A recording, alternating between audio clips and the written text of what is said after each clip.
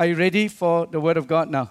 Okay, let's go now we are in a series in the book of 1 Peter, and we have come to a very interesting passage now on 1 Peter chapter 3. I'm going to read for you from verse 8 all the way to verse 17. 1 Peter chapter 3, verses 8 to 17. Listen to what the Apostle Peter said. Finally, all of you be like-minded, be sympathetic, love one another, be compassionate and humble. Do not repay evil with evil or insult with insult, but on the contrary, repay evil with blessing, because to this you were called, so that you may inherit a blessing. For whoever would love life and see good days must keep their tongue from evil and their lips from deceitful speech. They must turn from evil and do good. They must seek peace and pursue it. For the eyes of the Lord are on the righteous, and His ears are attentive to their prayer. But the face of the Lord is against those who do evil. Who is going to harm you if you are eager to do good? But even if you should suffer for what is right, you are blessed. Do not fear their threats, and do not be frightened. But in your hearts, revere Christ as Lord. Always be prepared to give an answer to everyone who asks you to give the reason for the hope that you have. But do this with gentleness and respect, keeping a clear conscience, so that those who speak maliciously against your good behavior in Christ may be ashamed of their slander. For it is better, if it is God's will, to suffer for doing good than for doing evil. Lord, I pray this morning that you would anoint our eyes to see wonderful things from your scripture.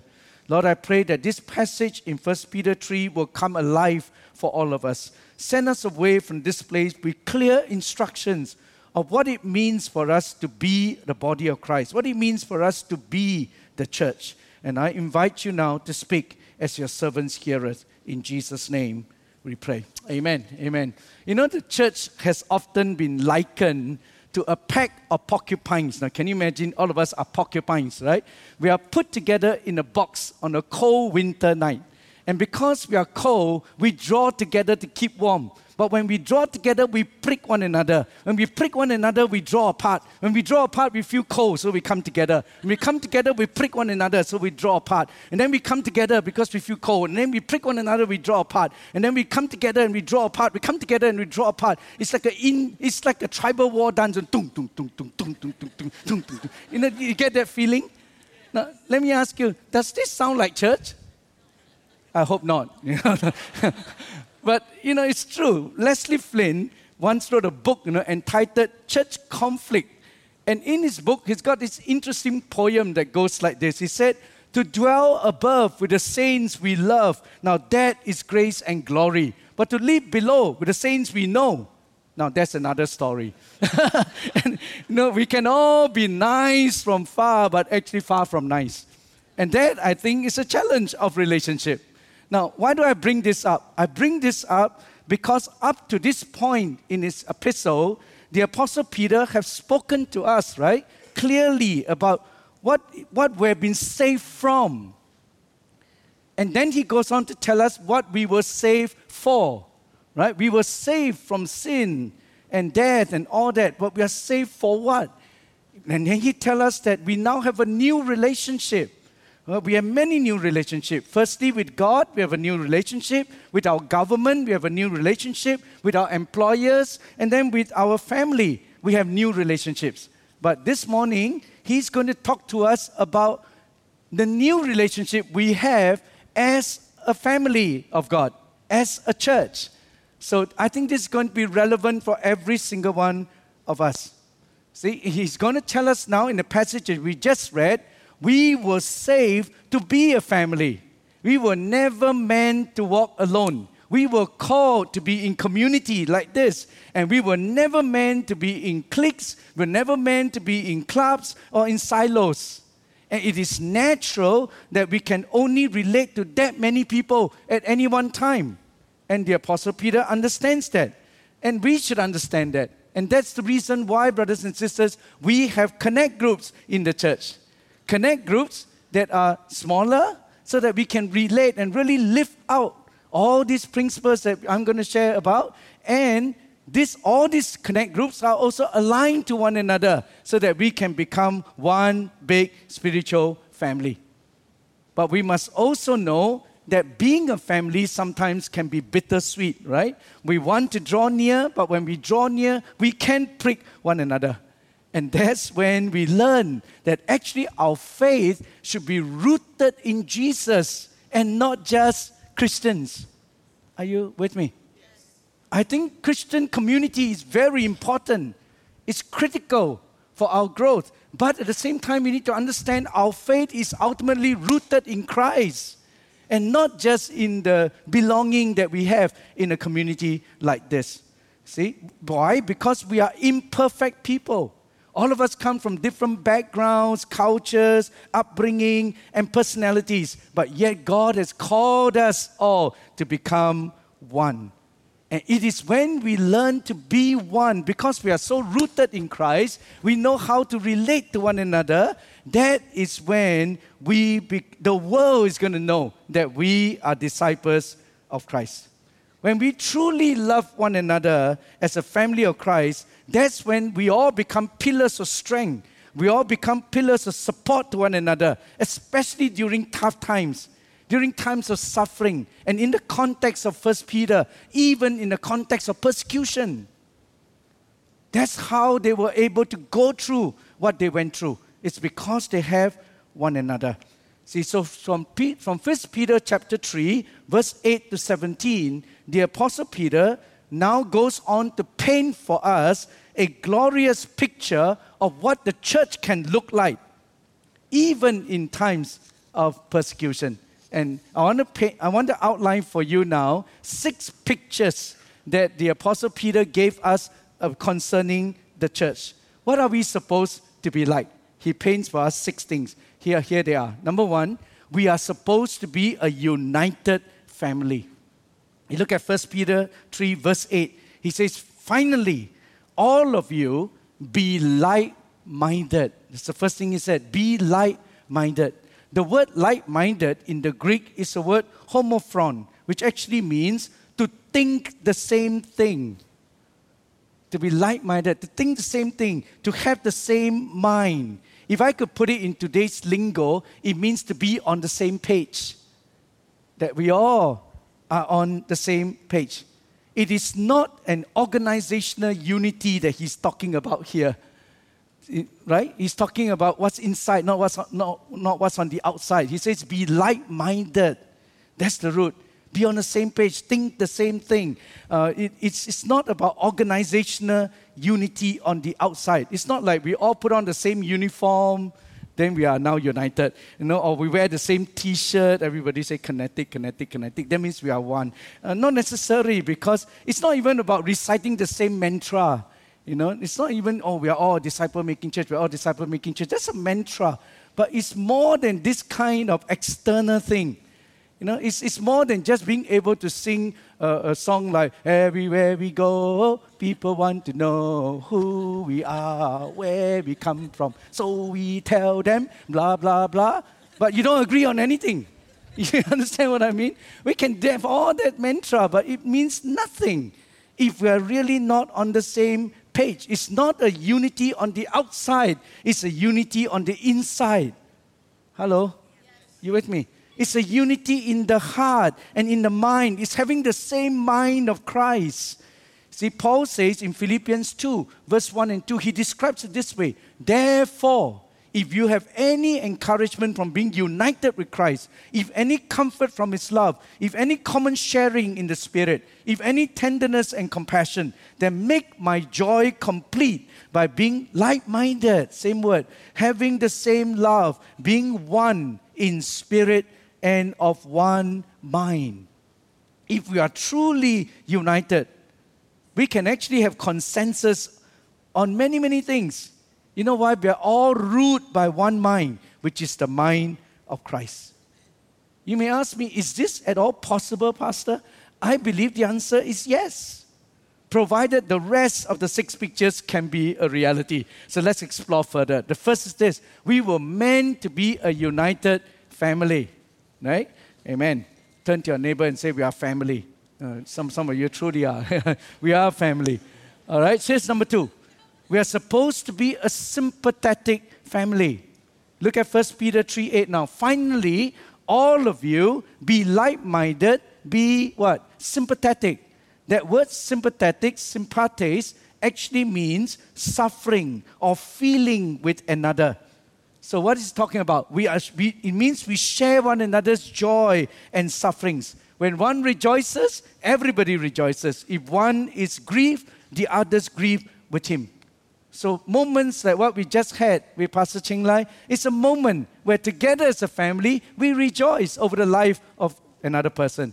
In your cell group, when someone is going through a tough time, and everybody surrounds them and pray for them, what are we doing? We're grieving together. That's sympathy. It contains elements of empathy and sympathy. The Red Indians would put it this way: walk a mile in my moccasin. To be in the same shoes as the person and feel what they're feeling. That's a family, a sympathetic family. Here's number 3. It's a loving family. A loving family. 1 Peter 3:8 goes on to say this. Finally, all of you be like-minded, be sympathetic, and then love one another. If there is one distinguishing mark in Christianity, it would be this: love. Jesus himself had declared that this is a distinctive difference for his disciples. John 13, right? Verse 34 and 35. A new command I give you: love one another. As I have loved you, so you must love one another. And by this, everyone will know that you are my disciples if you love one another. But how is that love fleshed out? Jesus put it this way in 1 John 3:18. Listen to this. John said this: Dear children, let us not love with words or tongue, but with actions and in truth. In other words, when we say we love one another, it's not just in words or tongue, it's not just in action, but it must be in truth. Don't miss this. It's one thing to say I love you, it's one thing to act like I love you, it's another thing to have my words and my action authentically driven from a heart of love. It's not just in action, it's not just in words, it must be in truth, you see. And this is a fundamental truth, because we all know that there are some people who actually rub us up the wrong way. Do you have people like that around your life? They really rub you up the wrong way. It's like you just can't take it, It's not that I don't love you, but I just can't stand the way you... And the truth is this: if we depend on our own effort, we have to honestly say we cannot love this person. Isn't it? And I think we all experience things like that. I can try to say the right words to you, or even make myself carry out the right action. But at some point, I'm going to reach the end of myself. And then I will have to give up. And then we simply don't have what it takes, actually, to love the unlovable. So what do? I think the key is this: we need to die to ourselves so that we can depend on God. We need to die to ourselves because we cannot. John the Beloved, therefore, tell us in 1 John 4, 7 and 8, he says, Dear friends, let us love one another, for love comes from God. My friends, love comes from God. God alone is the source of love and not us. And that to me, it's actually good news, It's really good news, because now I know I need not try and generate love from within myself. But what I need to do is die to myself and totally depend on God, who is the source of love. I need to learn to cry out to God: God, I cannot love this man. I just cannot. Help me, enable me, pour your love into me. Love him through me. And then this focus begins to switch away from myself to who my God is. And then we begin to cultivate the ability to love others, first by recognizing that we cannot do it without getting to the source, who is God. And then you notice the command is for us to learn to love, not to like. We are commanded to love one another, not to like one another. Do you know we can actually love people we don't like? You think can? We can actually love people we don't really like. Why? Because liking is based on feeling, but love is based on willing. Because if it is all about liking, if I like you, then I love you. If I like you, then I love you. You know what? The church will be filled with one type of people. Basically, your type. Whatever your personality is, I will end up just with people with common interests with me, similar personalities from me. But guess what? We are not a club, that you can join based on common interests. But we are a family, spiritual family, bonded together by a common Heavenly Father. We are called to be united, sympathetic, loving. Here's number 4. And when you have the first 3, we can become a caring family. 1 Peter 3:8 says, finally, all of you be like-minded, be sympathetic, love one another, and be compassionate. This word compassionate in the Greek literally means having strong bowels. It's a very crude kind of word. Having strong bowels or tender-hearted. The bowels, when you think about bowels, it speaks of something very deep. Right? Deep. Really deep. So that's what it is. Bowels. Compassionate. And it means to be deeply sensitive. To be deeply aware of one another. One of the best pictures I can think of to describe this word, compassionate, is really this, like a mother brooding over her newborn baby. You ever seen a mother with a newborn child? She will take the child, look at the baby, observe every expression the baby makes, listen to every sound that comes out, scrutinize every expression the baby makes and all that. Why? Because we are compassionate towards the child. You have deep feelings. You're greatly sensitive to what the child is going through. Just a little bit of sound, the mom will wake up. Why? Because mom has great compassion towards the child. It's a little bit like a fine dining waiter in a fine dining restaurant, right? Before your tea even get to half filled, they immediately show up and fill it up. Wow. Before your chili runs out, they quickly come and pour new ones. Now, that won't happen in normal restaurant. Normal restaurant, they, hello, excuse me, and then they walk past you, excuse me. Because they don't really care. But in a fine dining restaurant, they care. They're concerned about everything. They are sensitive to all that you need. And we are actually called, if we really want to build strong relationships in the church, we need to look out for each other, one another, with greater intensity. We need to observe deeply what is going on in each other's life. You with me? Sometimes our cell members, people close to us, going through tough times, we don't even know. It's because we are too preoccupied with ourselves. And really, it is to observe deeply what is going on in each other's life. When they come to church, when we greet one another on a Sunday, don't just look at their smiling face. Observe their body language. There are things going on in people's life. And then you can ask a little bit deeper. What are you going through? In other words, be a busybody for Christ. Do we actually look out for each other? Do we fast over one another? Do we think about each other? Or are we too preoccupied with ourselves? We can never become the community that God is looking for until we become compassionate, tender-hearted, sensitive towards one another. And you cannot do that to everyone, right? How can you do that to 1,000 people? That's why we need connect groups. There's just a limit, to how many we can feel deeply for. So my challenge again to all of us, whether you are in a physical campus or you are in an online campus, we all need to belong to a connect group so that we can really live out the Christian community. We can live out what 1 Peter 3 is telling us. Got me so far? Here's another one. A humble family.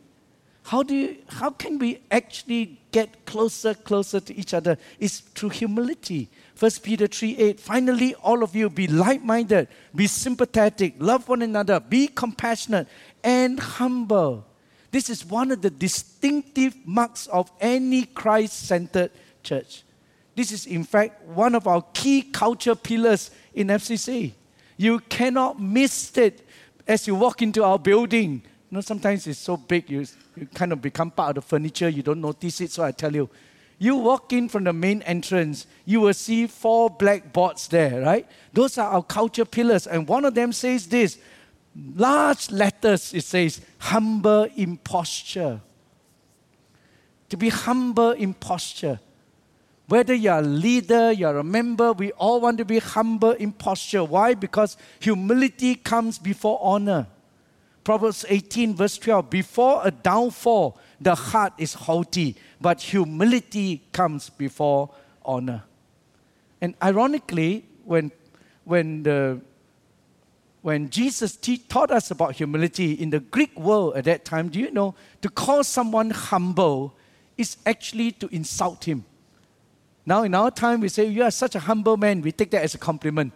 But during their time, in the time of the Greeks, to be humble is to insult people.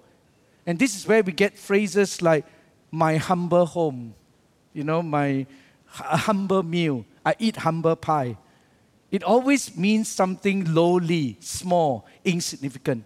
But you know what? Jesus took that concept of humility in their time and he turned it into something great. He took humility, which the Greeks considered to be an insult, he turned it into something of greatness. So Matthew 23 verse 12, for those who exalt themselves, Jesus said, will be humbled, but those who humble themselves will be exalted. Without the undergirding virtue of humility, we cannot build a loving family. We cannot build a loving church. You know why? Because relationships can get messy. Relationships can get messy.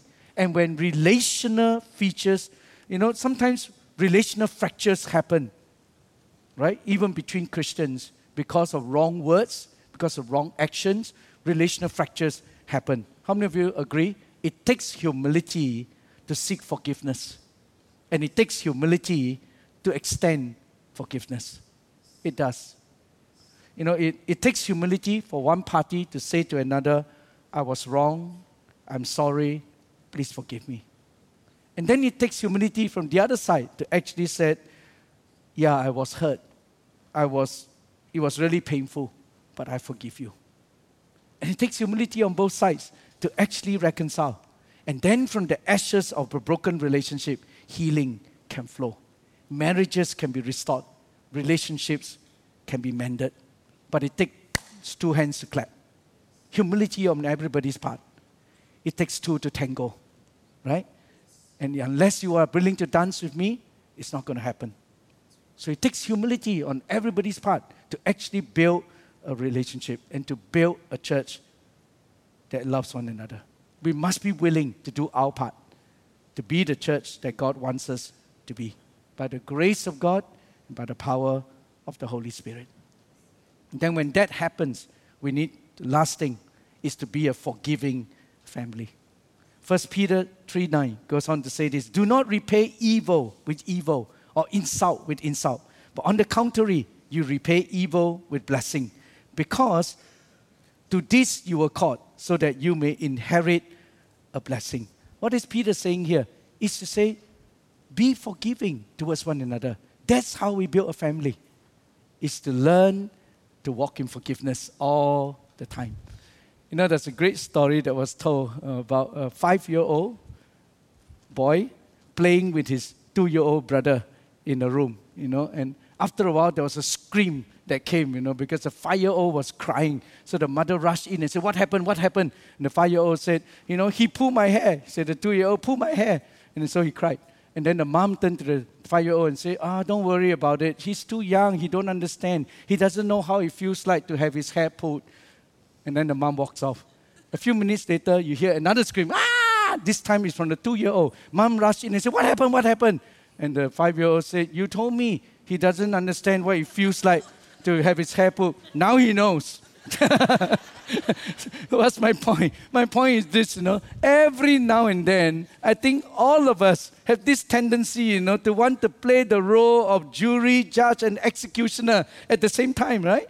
We all have this tendency to want to give others a taste of their own medicine. We want to give them a piece of our mind. We want to give to them rather than to forgive them.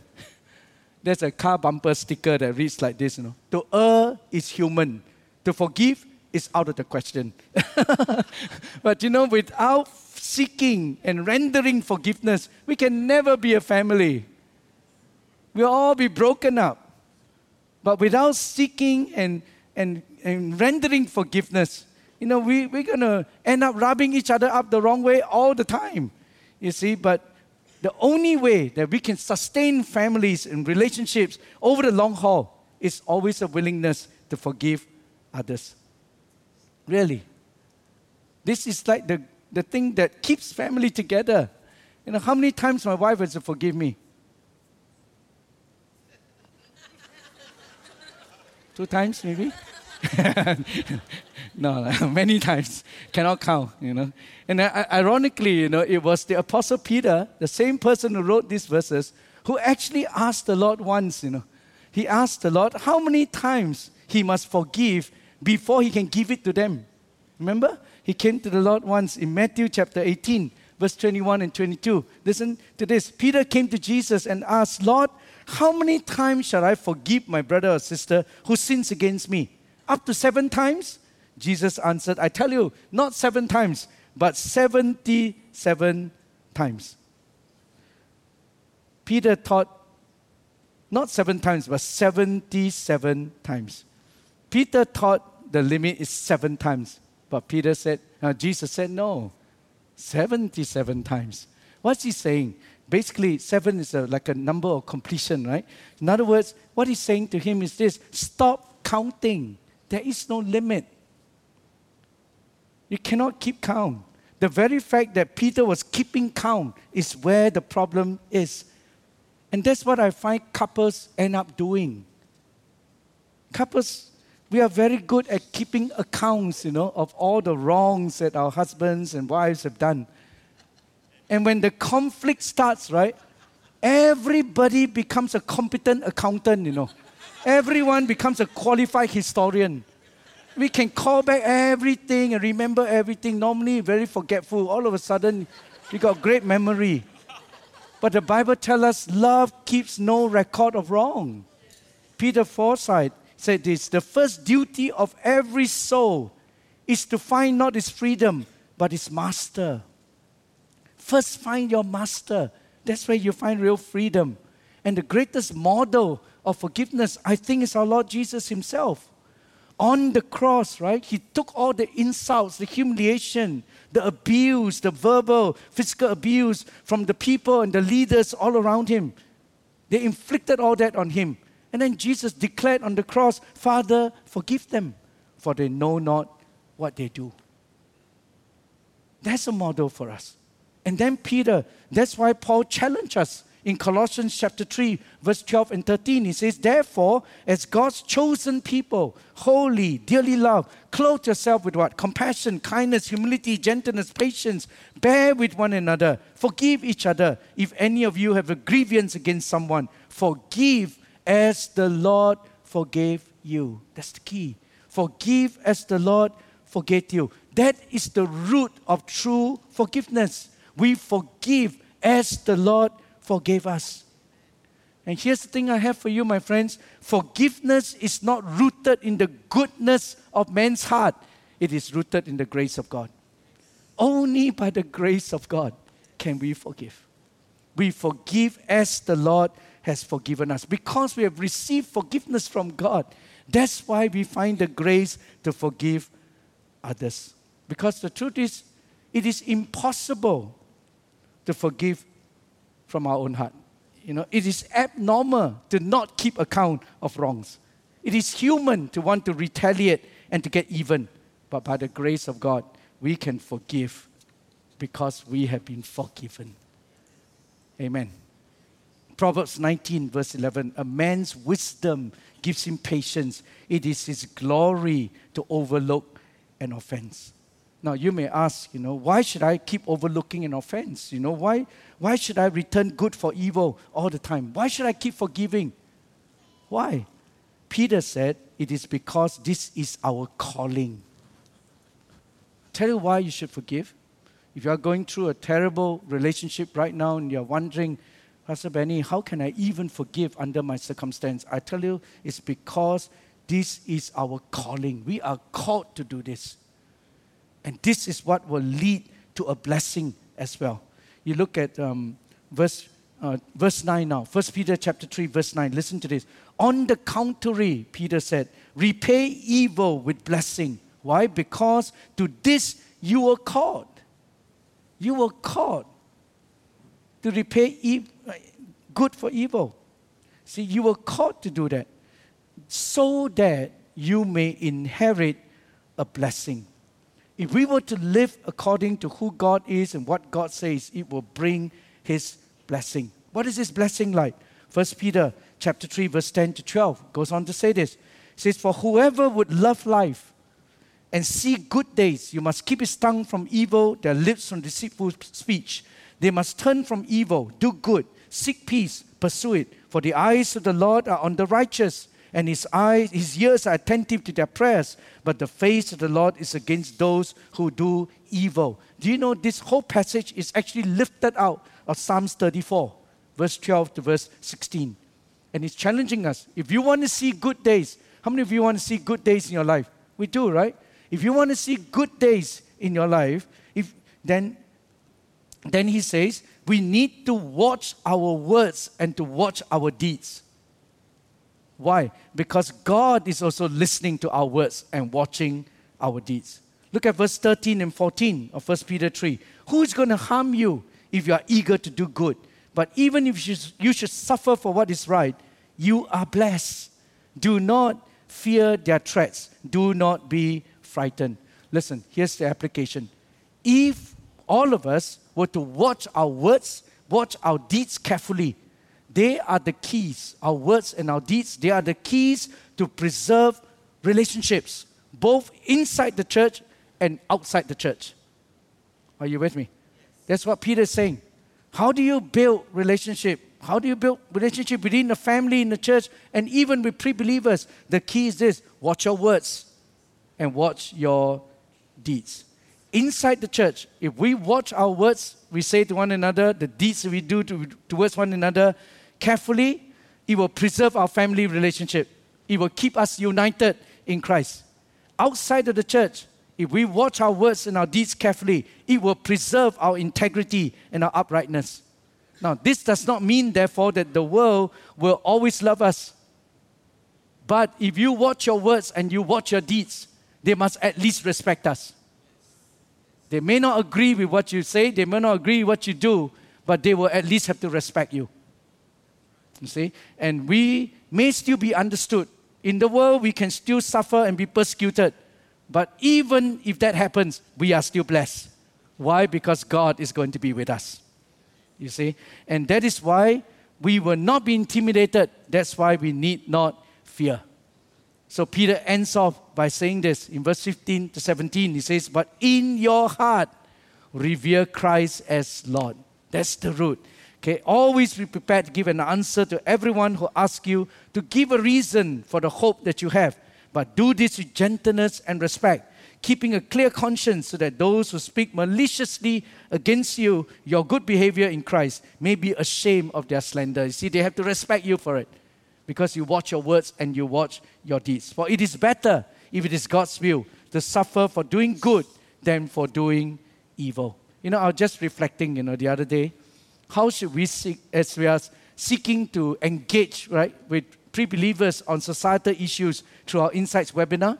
It is wonderful to be able to respond to our pre-believing friends who embrace a different value system from us. So if we are really serious about engaging our pre-believing friends on these issues and to generate more light than heat, then we must really do what 1 Peter 3 is teaching us here. What should our approach be? What is the posture of our heart? What is our disposition when we engage with those that are outside of our church family? I think it's always to do it with respect. Do it with respect. Watch your words and watch our deeds. Because in our hearts, we must revere Christ as Lord. Okay, but at the same time, while we are being respectful and to agree to disagree and all of that, we must also remember one thing, that ultimately we must revere Christ as Lord. In other words, we cannot compromise who God is and what God says. He is Lord, and therefore we must take reference from God and give deference to God. It is not my opinion, it's not your opinion that matters. It is what God says in His Word that matters. Why? Because truth is absolute. Truth is absolute. You know, truth by its very nature is exclusive. And this truth that we all uphold, this Word of God that we uphold, cannot be twisted, it cannot be bent, it cannot be diluted. So study the Word of God, my friends, and know the truth. My encouragement, go through all the basic courses in Equip. Lay a strong and firm foundation for yourself. Be very clear about what you believe and why you believe what you believe. And then you declare it to the world with gentleness and respect. See, why? Because the truth can hurt, but the bearer of truth must not be hurtful. We should not be hurtful people, although the truth may hurt. So we always share with gentleness and respect. Always seek to tell the truth kindly, respectfully. And if the messenger is offensive, if I'm offensive, the message can be lost. So therefore, let's do it with kindness and let's do it with respect. And then we can have a clear conscience before God. And then if we suffer, if they still get upset with us, it's okay. We know we are suffering for good and not for evil. I want to encourage all of us, don't shrink away from sharing the truth. Be bold to tell the truth, but do it with gentleness, do it with respect. So right principles with right posture. Right principles, right posture. And I think we'll be able to engage the world. Let me end by saying this. Peter had painted for us 6 beautiful snapshots of what the church family is meant to look like. We are meant to be a united family, a sympathetic family, a loving family, a caring family, a humble family, and a forgiving family.